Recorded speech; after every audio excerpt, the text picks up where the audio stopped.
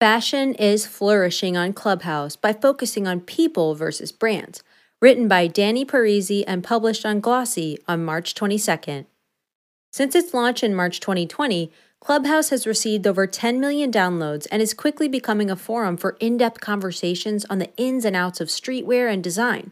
Culture Club, which offers fashion and art, has over 23,000 engaged followers.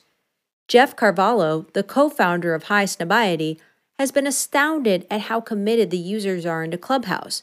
For example, one of the previous weekly talks on Culture Club had over 300 listeners for 4 hours. The listeners raised questions and articulated their thoughts on the subject of bias toward Asian Americans. The top 20% of Clubhouse users spend more than 2 hours a day on the platform, based on an average time spent listening. The app allows brands and consumers to build trust, engage in conversation, and learn something new without it being promotional. Vinay Parmar, the founder of Club Sneakerheads Anonymous, said that there wasn't too much of a debate about sneakers when I first went on the app.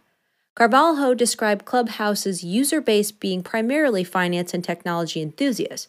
Fashion Talks, 17,000 followers, Fashion Talk 101, 34,000 followers, and Fashion Creatives Link Up, 64,000 followers, are among the latest fashion clubs with increasing memberships.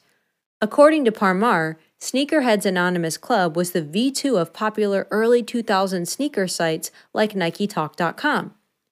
According to Siama Meager, founder of another fashion club called Scaling Retail, the bulk of fashion's influence on the app consists of brand owners and executives. Brands are using the app to boost awareness while also providing indirect marketing for companies.